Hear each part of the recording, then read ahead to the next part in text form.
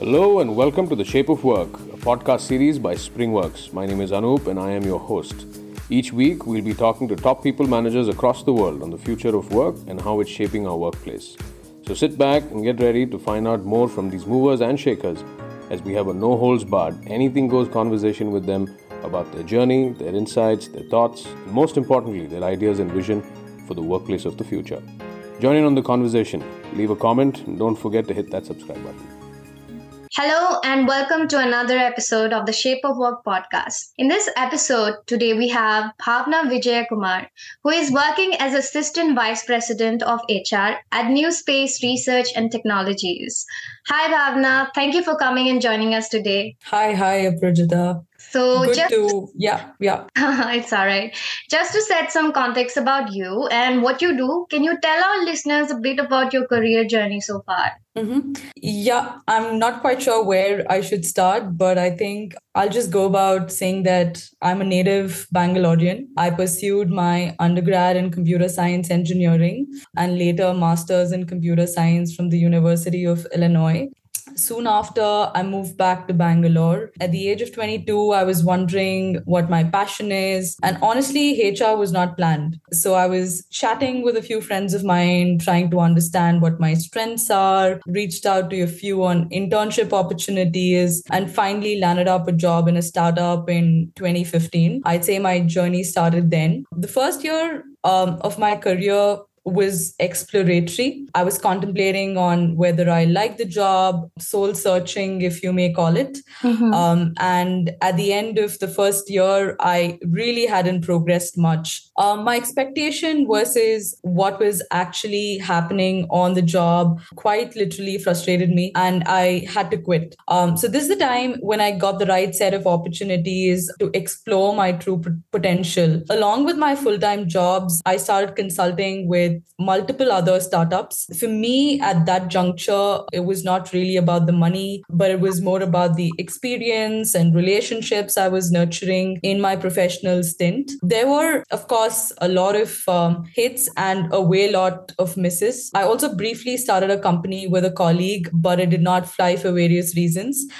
So while I was in the pursuit of figuring out what I was actually doing, working a full-time job and consulting, it was actually taking a toll on me. So I wanted to do all of that, but in a single organization and see its growth. Fortunately for me, I landed in my present company 4 years ago to help build and scale the organization. So the journey from an associate manager to an associate vice president was not an easy path for sure. I've tried to oversimplify my journey, but what has worked for me is to choose your places of work based on your personality type. And I also believe in the concept of working smart plus hard, So this is pretty much about my journey so far, Aparijita. Okay, that's an absolutely amazing journey. So what do you think most organizations need to understand about hiring talents and the importance of the HR role as well?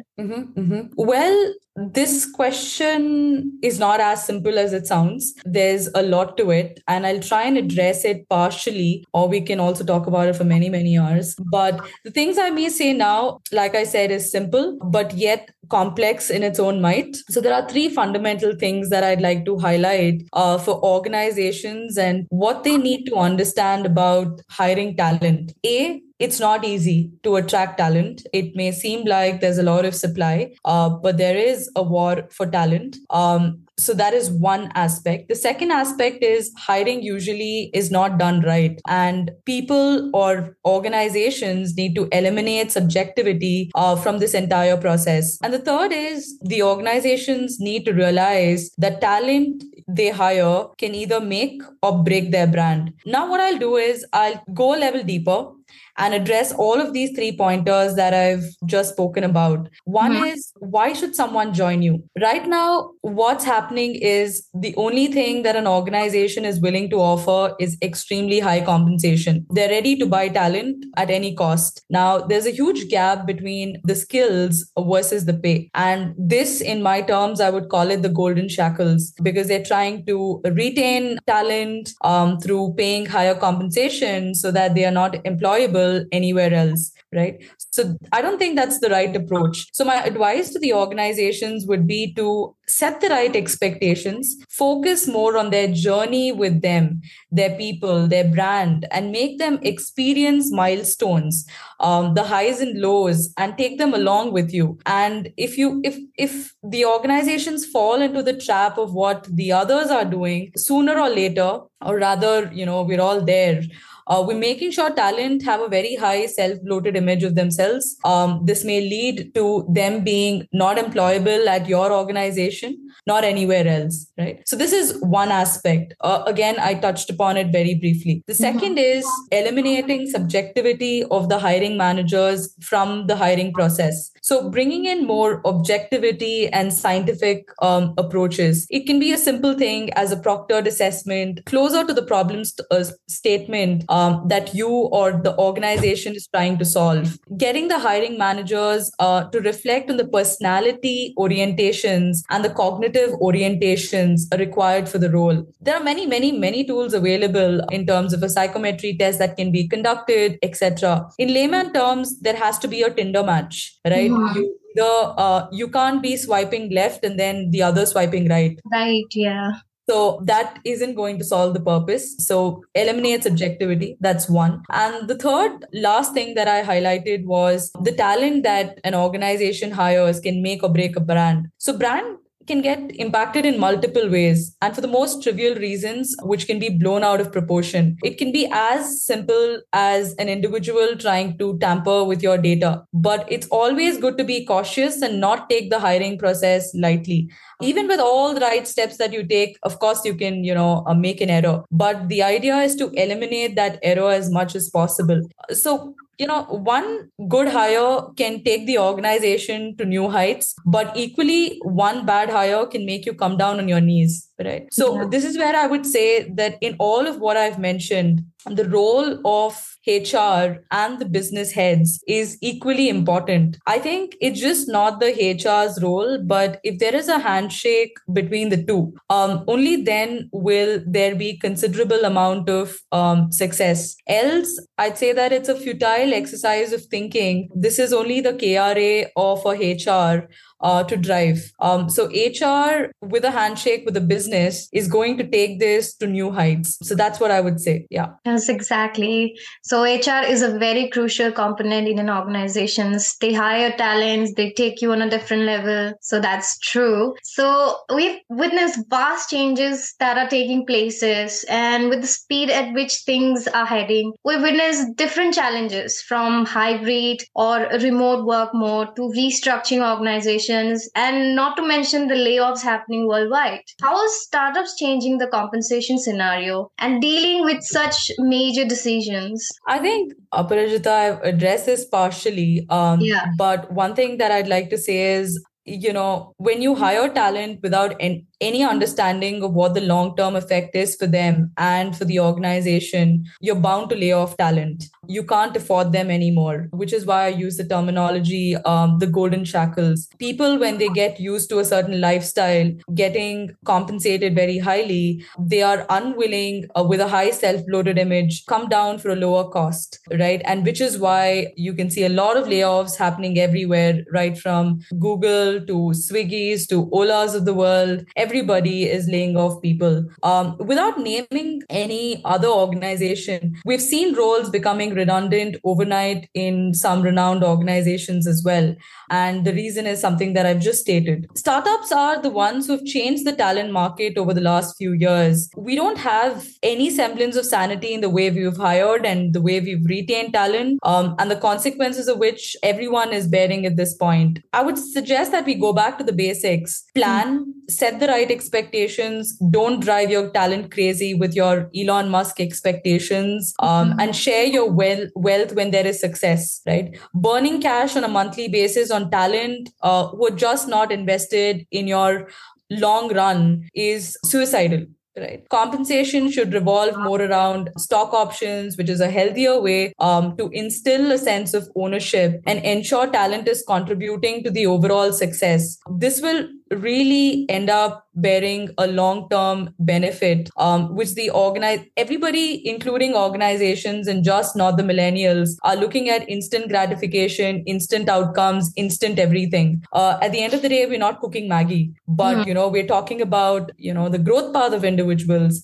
We're talking about flesh and blood at the end of the day, right? And this is something that organizations need to realize. If not, I think a couple of years down the lane, we'll end up with talent who are super highly paid with no job, and they're going to go on a downward spiral. And if you ask me, startups are changing the market in terms of compensation, etc., but not in the right sense. And which is when, if they take a step back, reflect, I think that's when the game will change.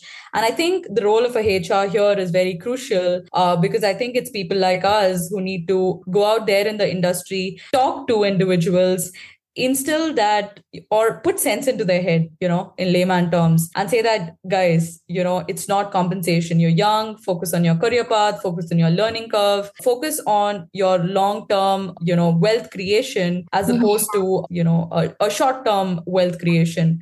So this is what I'd say, Aparajita. Yeah. Yes, I kind of agree.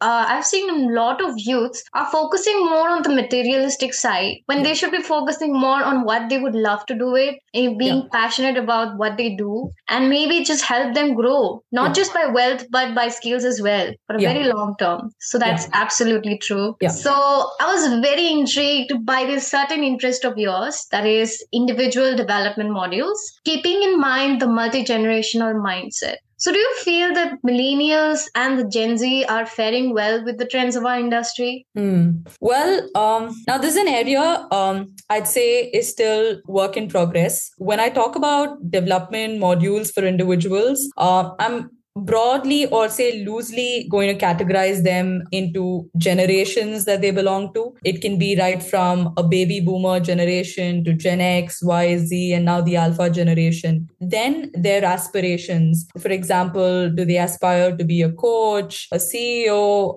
a subject matter expert? What are their aspirations? The third is, what do they expect from the job? What benefit are they looking at? Is it an experience? For example, having contributed so much to the organization, are they expecting to be benefited as, some time off with family, trekking, biking, etc.? Or is it compensation? For example, is it the material comforts that they're seeking? Is it buying a car, a home, an expensive vacation? What is it that they're looking at? Or is it upskilling? For example, someone can come up to me and say, hey, for me, I'm not really focused on the materialistic comforts, but then more upskilling in terms of, hey, can you give me, or can you help me fund my education in a premier institute, right? Now, every generation will have different personality types. The aim is to categorize them under various personalities and cater to their development needs accordingly. Now, this is a very focused effort that a talent management team in a HR function should be focusing on, and helping individuals prosper in their roles. So, in a sense, HR's role in this is going to be very thankless.